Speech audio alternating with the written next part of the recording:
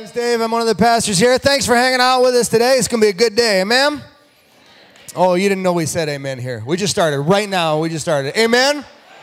Oh, so good. Man, I tell you, I used to really get irritated when people would say to me that church is like their little Jesus injection throughout the week. You know, I just need it, man. I need a little shot in the arm. And then I realized it's like mine, too. This is the best energy drink in the fridge. Man, we need this. We need to come together to encourage one another, to support one another, to hear teaching that we didn't prepare, to sing songs that we didn't pick, so that together God fills us up, He renews us, and He re-energizes us. That's why you're here, man. So we hope this is absolutely the start of a fantastic week for you. We're going to begin today by giving an offering to God, like Proverbs says in chapter 21, that the righteous give without reservation. So if that's you, man, if this is your church, give generously. And understand this is an act of worship. I'm going to pray, and then ushers, you come forward.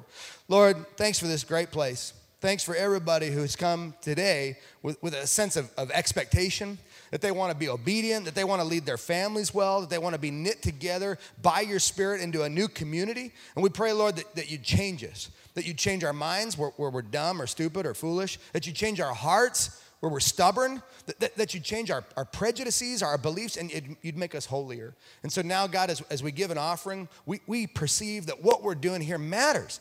It matters not just to pay the bills. It matters because it represents what's going on in our hearts. It represents what's going on in our imagination. And we believe that as we work with you to heal the world, you'll give us new vision, new future, new promise, new dreams. In your name, amen.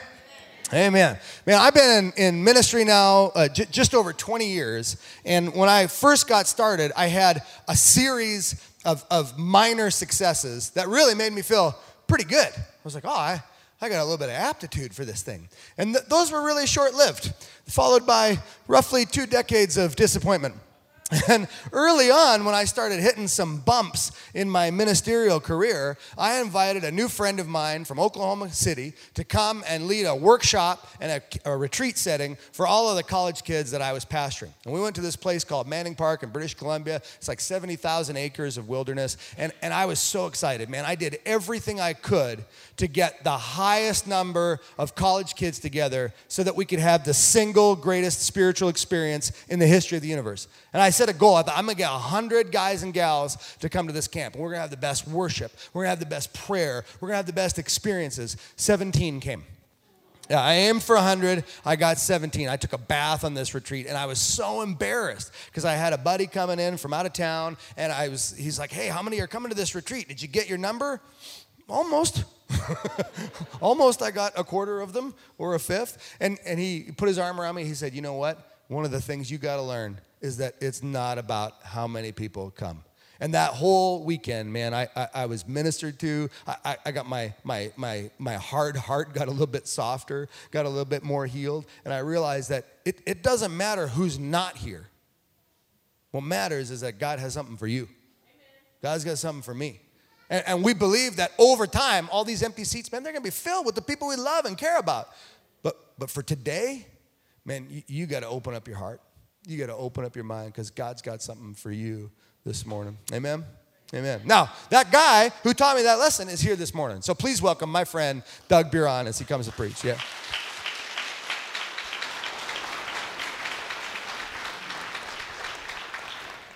Hey, good morning. I don't know how things went the first service, but somebody asked if my shirt was flammable, and I said, yeah, I think so. And then they came up and lit a candle.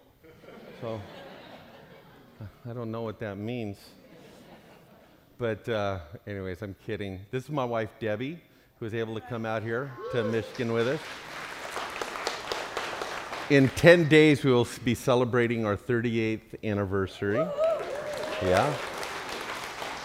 Yay. So that's why it's been quite a ride. It's been quite a ride. So yes, I remember going up to Manning Park, and it was very, very, that was our 20th anniversary? Hey, thanks, Dave. Wow, there you go. I probably should have known that. But anyways, I love Dave's sleeves, his tattoos he had in his arm, and I thought, man, I need to get a tattoo before I go out to Michigan. But the more I thought about it, getting Hello Kitty on my ankle wasn't going to help. So I didn't think that was going to quite do it and all of that. So I'll tell you a little bit about myself. I started out as a child.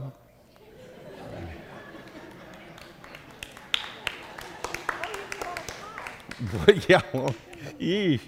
Well, usually people just go, oh, that is good. That's our opportunity. Anyways, it is great to be here. Dave has been an incredibly loyal friend, and he tells some stories. It's interesting hearing somebody else's idea of when you first met and somebody else picture your relationship. We don't get to see each other very much, and which has been kind of a bummer, but I don't really have any more loyal friends than Dave, and it was cool to hang out with Carmel. I hadn't seen the kids since they were real little, and that was fun, and knowing that your son could break me in half was a little daunting, but I saw a video of him doing CrossFit and stuff like that, and I thought, man, that is just phenomenal. But anyways, it's good to be here. So I need to dive into this a little bit. I'm not much of a preacher, but I'm a storyteller. So we'll get to the story in just a minute. But I want to introduce an idea to you. This was part of a series that had become a lifestyle for me. And it goes back, the germination of it goes back years and years and years. But I did youth ministry for 29 years. And the best compliment I ever got was when some kid would go, "You're real." You know, some kid wearing bondage pants, sitting in the planter at Saturday night church at the youth deal and just going, "Hey, you're real." That's kind of a cool deal, that you have a chance to connect with somebody, that you have a chance to help introduce them. And sometimes we get lost a little bit. I had a school teacher, one of my kids was doing a project and interviewing me, and I had to meet the school teacher, and she said, "How would you describe your job?" And I said, "I introduce young people to Jesus, and I help create memories."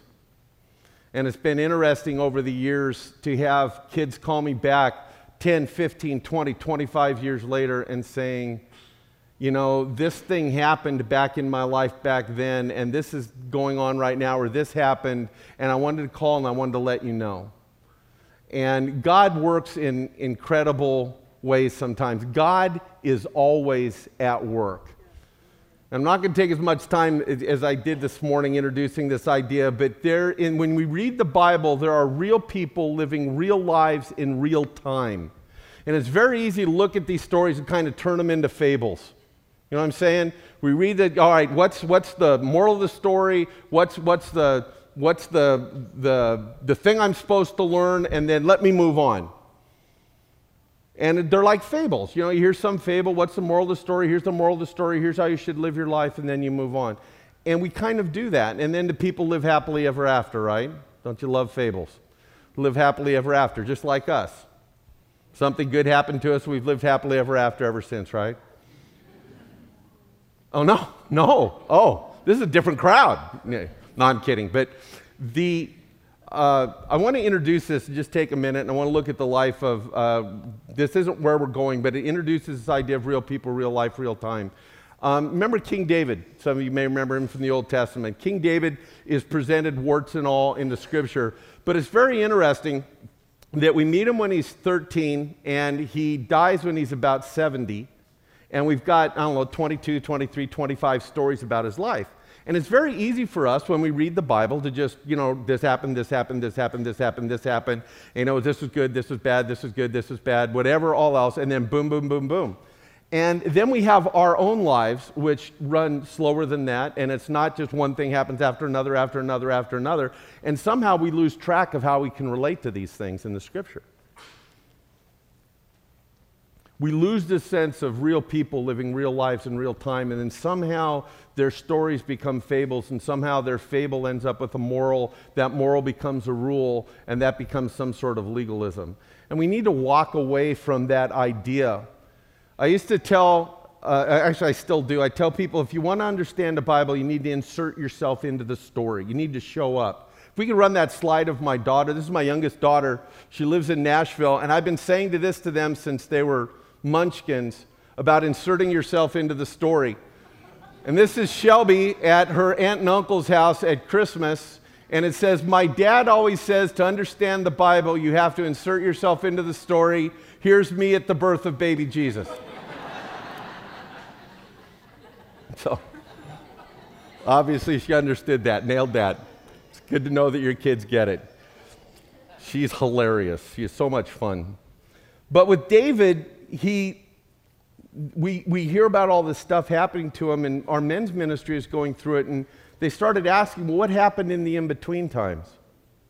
And what we found out was, we don't know. And I don't know used to be a gravestone to me.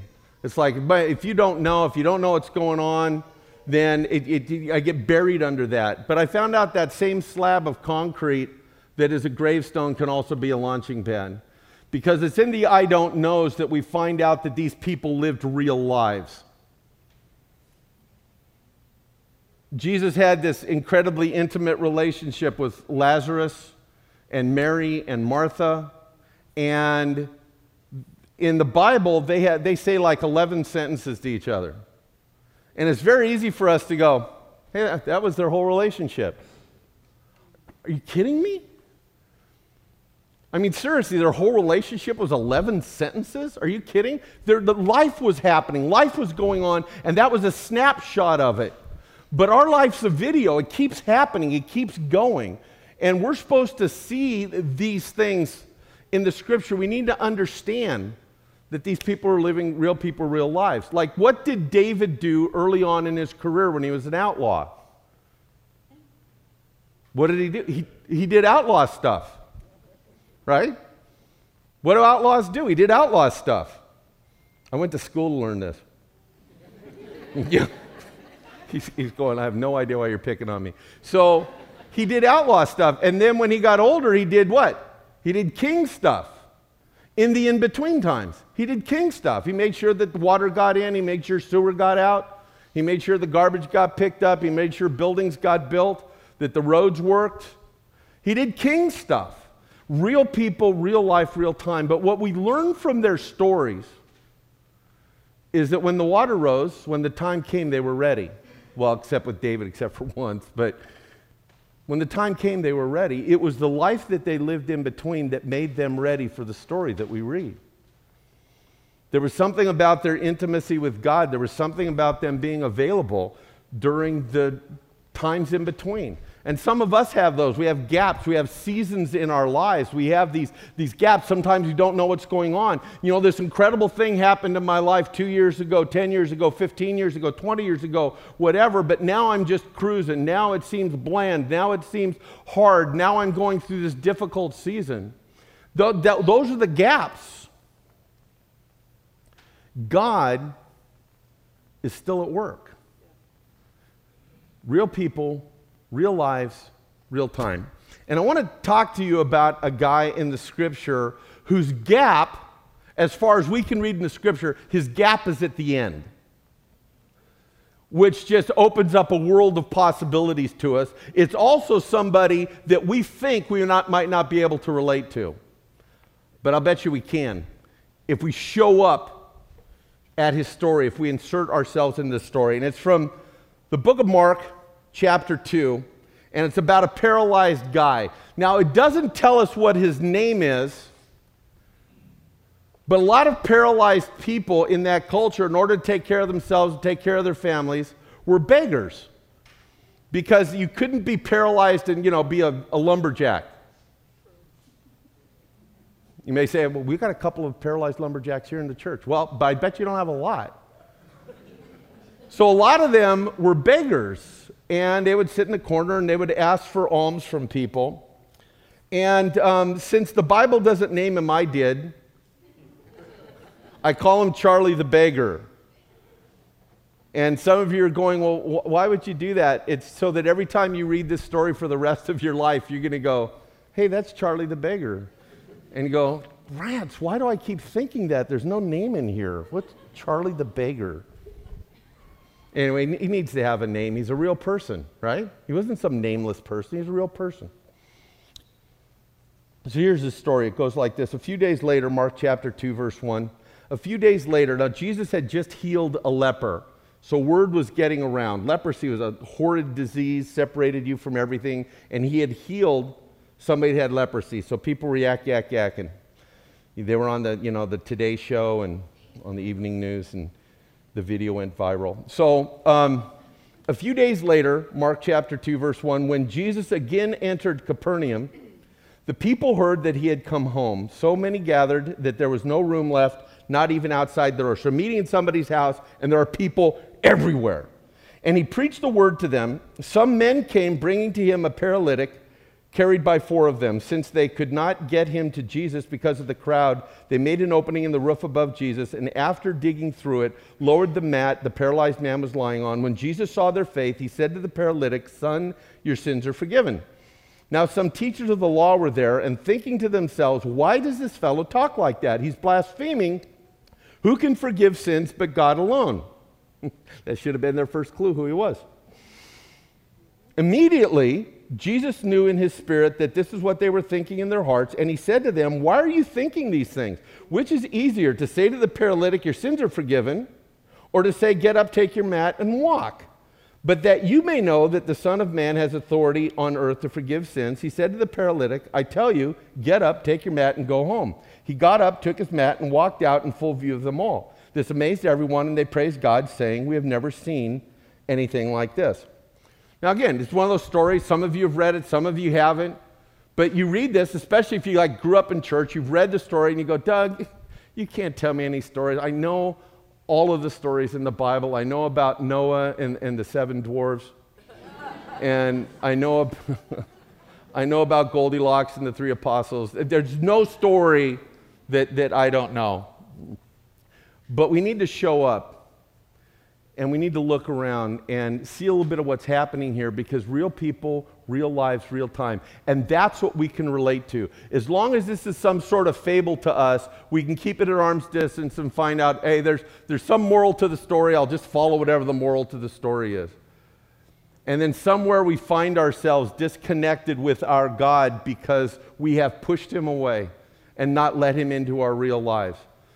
For those of you who know the parable of the talents, this is like the parable of the talents, where the one guy's given a bunch of money, another guy's given a little less, and another guy's given a little less, and the owner, the master says, "Hey, go and do something with this money. I'll be returning, and we'll keep accounts." Well, one guy turned 5 talents into 10 talents, another guy turned 2 into 5, and the last guy went and buried it. Any of you remember this story? So what's the moral of the story? Don't bury your money. Next! That's what we do to the Bible sometimes. I want us to show up in this story, and I want us to take on the idea that these are real people living real lives in real time, just like us. Just like us. What might this story have looked like? And we're going to have a little fun at that. So, some guys, I've heard people preach about this, and they say 4 friends took him to see Jesus. Doesn't say anywhere that they were his friends. They were 4 guys. And they see the paralyzed guy, and they go over there. It started like this. When I was in 7th and 8th grade, I got 209 referrals. I got sent to the office 209 times. Got suspended twice. You see, how come you didn't get suspended more? It's because I was funny, and it was hard to suspend me when I was funny. Don't do this. This is not preparation for ministry. Okay? And most of those 209 referrals started with, "Hey, I got an idea." Yeah. Some of you guys are going, "You're my tribe." Yeah, I got an idea. So these guys are walking along. 4 guys might have been walking along. Now I'm gonna talk about the story like it was real life. You can't make doctrine out of this. I don't know what happened. But when we read it, something like this happened, and that's where the real life starts coming in if we're going to relate it to our life. If you read the story and go, "I'm not paralyzed, I've never been healed of paralysis," so next story. We do that. I don't know why, we just do that. But show up. Let's show up at this, see what it has to say. 4 guys are walking along. They see the paralyzed guy. They'd heard about Jesus maybe healing the leper. They're going to see him, and one of the guys goes, "Hey, I got an idea. See, let's go take that guy to see Jesus. Maybe he'll heal him." So they go over to the guy, grab his mat, and start taking him. Well, we're assuming that the guy's going, hey, I'm going to go get healed. No, he doesn't know the end of the story yet. He's saying, hey, wait, what are you doing? I don't want to lose my begging corner. And when the people come and get me later, they're not going to be able to find me. What are you doing? Why are you taking me? Where are you going? Somebody call 911. And they're taking him through town to this house, and he might have been complaining the whole time, guys, just take me back and leave me alone. And the guys are, whistle while you work. And they're taking this guy, and they get to the house, and there are people packed everywhere. And the guy's going, hey, man, we can't get in. So maybe Charlie's going, just take me back, okay? This is great. I don't know what you guys are doing. Would you please take me back? And then one of the guys goes, hey, I got an idea. Let's take him up on the roof. Okay. Now, a lot of these houses back then, most of them, they used the roof for the cool of the evening. It was kind of another room of the house. And it usually had a stairway on the side of it that was about a cubic wide, about 18 inches going up. No handrail. OSHA would have shut them right down. So 4 guys are trying to carry a paralyzed guy on a mat on an 18-inch stairway up to the roof. That must have been hilarious. Jesus is inside, and the Spirit of God would say to you, and here's these guys by the window, trying to get this guy up, and he's yelling, and why don't you take me home? Don't drop me, please. The guys, can you imagine 4 guys in a mat on an 18-inch stairway? And they're carrying him up. Can you imagine if they tipped him too far and they dropped him off and he rolled down the stairs? Jesus tried to talk. Charlie's going, ah! Guys are running down, bum, bum, bum, bum, bum, bum, go down, start dragging him back up. Then they get up on the roof. It's like, so what? We're on the roof. And then one of the guys goes,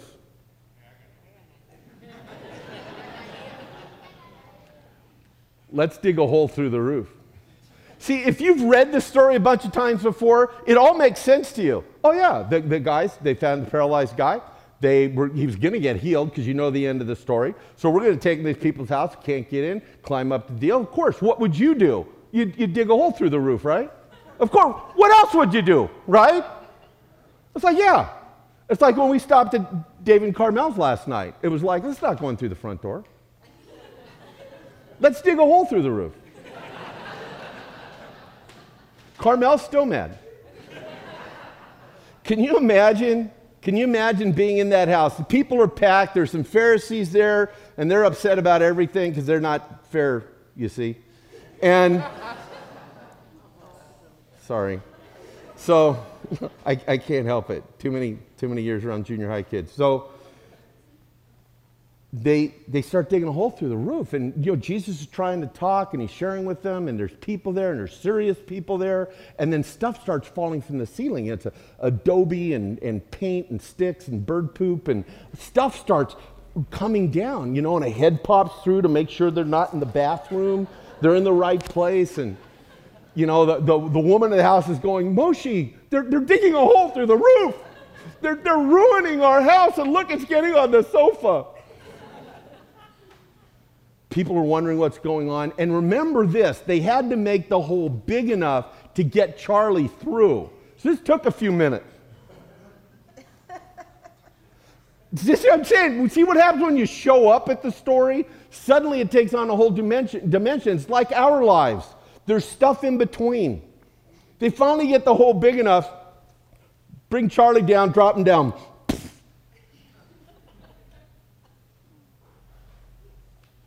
So what are you doing here? I have no idea. I had nothing to do with those idiots. And then Jesus said something. This is a completely different sermon. Jesus said something. He said, your faith has made him whole. But try that theology on. So the guy drops down there, and Jesus says to him, son, your sins are forgiven. Now, I don't know about you. I remember July 6, 1974, when my sins were forgiven, and everything changed for me. The sky was bluer, the water tasted sweeter, the trees were greener. Something happened in me when my sins were forgiven. Some people have had that kind of experience. Some people have grown up in the church. It doesn't matter. This guy had his sins forgiven. Now, if he's like us, if Charlie's like us, he's got, let's say, just for round numbers, he's got 10 big problems in his life he's thinking about all the time. He gets dropped down. Your sins are forgiven. Now he's got 9 problems. Yeah. And then Jesus says, I want you to stand up, take your mat, and I want you to go home. Now he's got 8 problems. This is great. This is great. But see, a lot of people, they read this story and they think, well, what happened to Charlie? Well, he lived happily ever after. This isn't a fable. Charlie lived. When he went out that door, he lived. See, a lot of us have had miracles happen in our lives, or we've seen miracles happen, sometimes many times, but it's like, well, it's not like this biblical miracle, because we read this story and Charlie is stuck in his miracle for the rest of his life. He got healed, he walked out, so after that, everything must have just been walking on clouds the rest of his life, just like, with us.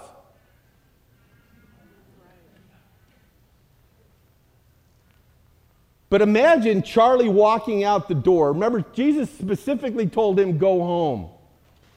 Imagine walking out the door. You've been paralyzed for who knows how long. And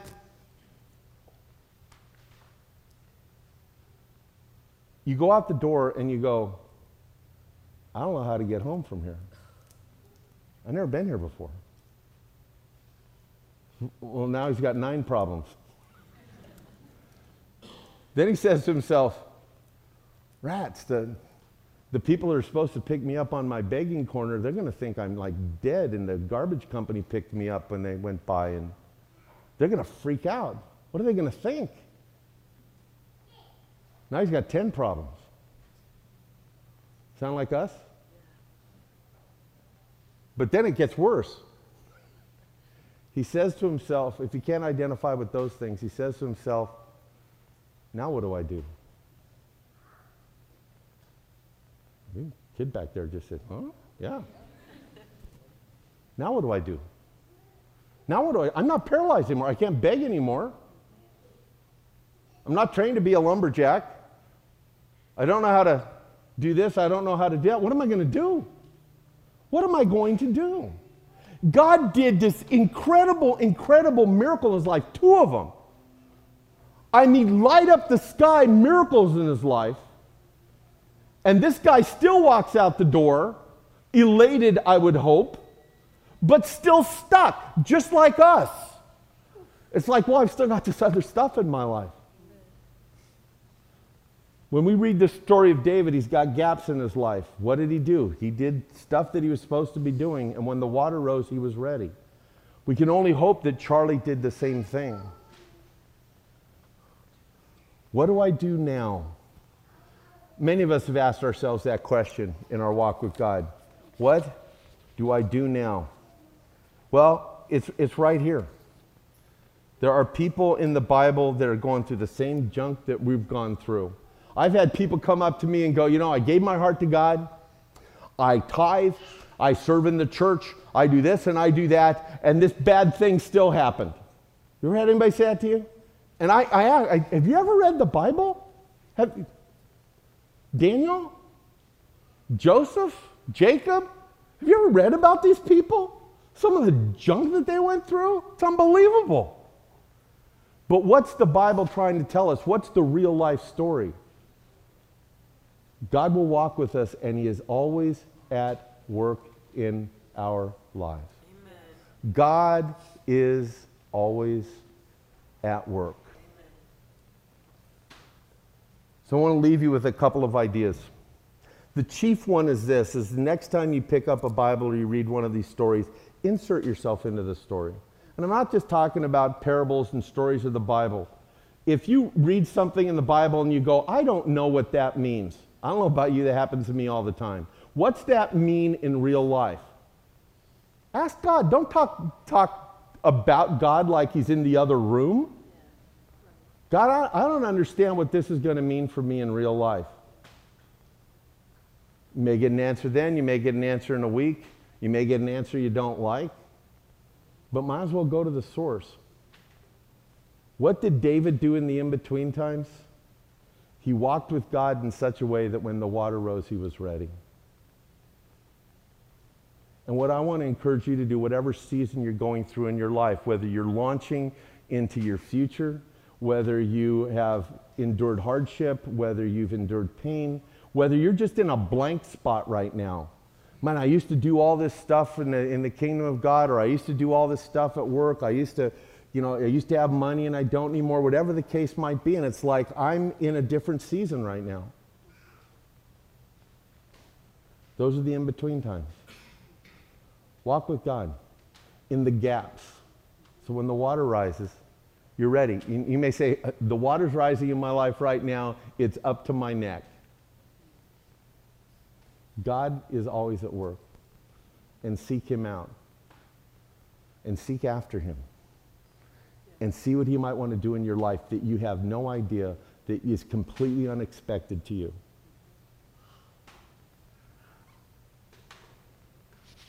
But I want to ask you a couple of questions. Number one is, like Charlie, do you know your way home to a loving Father? You may be here today and just going, I don't know why I'm here. I came and I heard that this church is pretty good, or it's dark and nobody will see me, or I heard that the preacher's shirt's going to catch on fire and that sounds entertaining.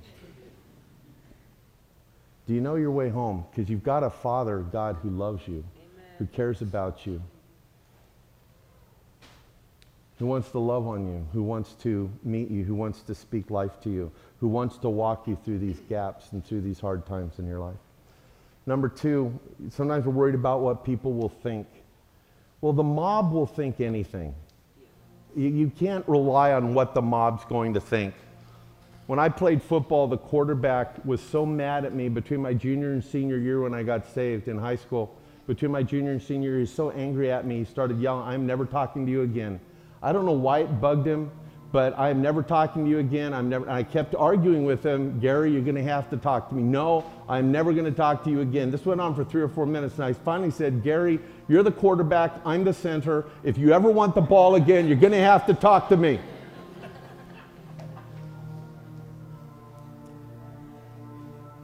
And then big question for a lot of us is, what do I do now?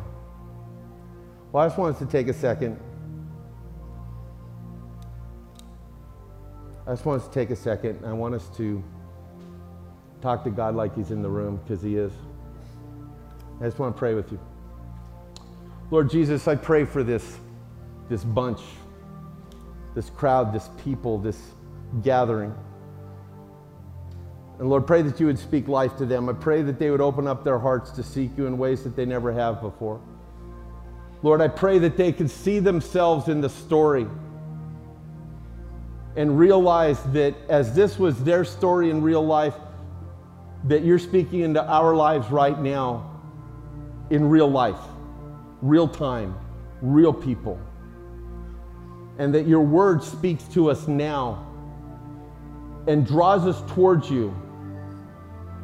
Because your word says, "Come to me. Come to me, and I will give you rest. Come to me, and I will meet you. Come to me, and I will hear your voice." Lord, I pray that you would raise up this people. I was talking with Dave last night about the Welsh revival, and it started at a church on the road between Gleneffel and Swansea in Wales. Millions of people came to Christ around the world. It was one of the greatest revivals in history, and it started at a church on the road between two towns. So Lord, I say this, why not in Jackson? Wouldn't it be cool if 100 years from now people were talking about the great Jackson revival, or the great Michigan revival, or the great Lakes revival that started in Jackson, Michigan? Why not? So Lord, we make ourselves available to you. And Lord, let us invite you, Because, Lord, the story you have for us is every bit as powerful as this story you had for Charlie. And you shared this to show us what you could do, what you would do, and the depth of your love for each one of us. Because, Lord, you are at work right now in these people and in this place. Pour forth your Spirit in a profound way on West Winds Church and this people, in this city, this community, this state. In Jesus' name, and all God's people said, amen, amen. God bless you.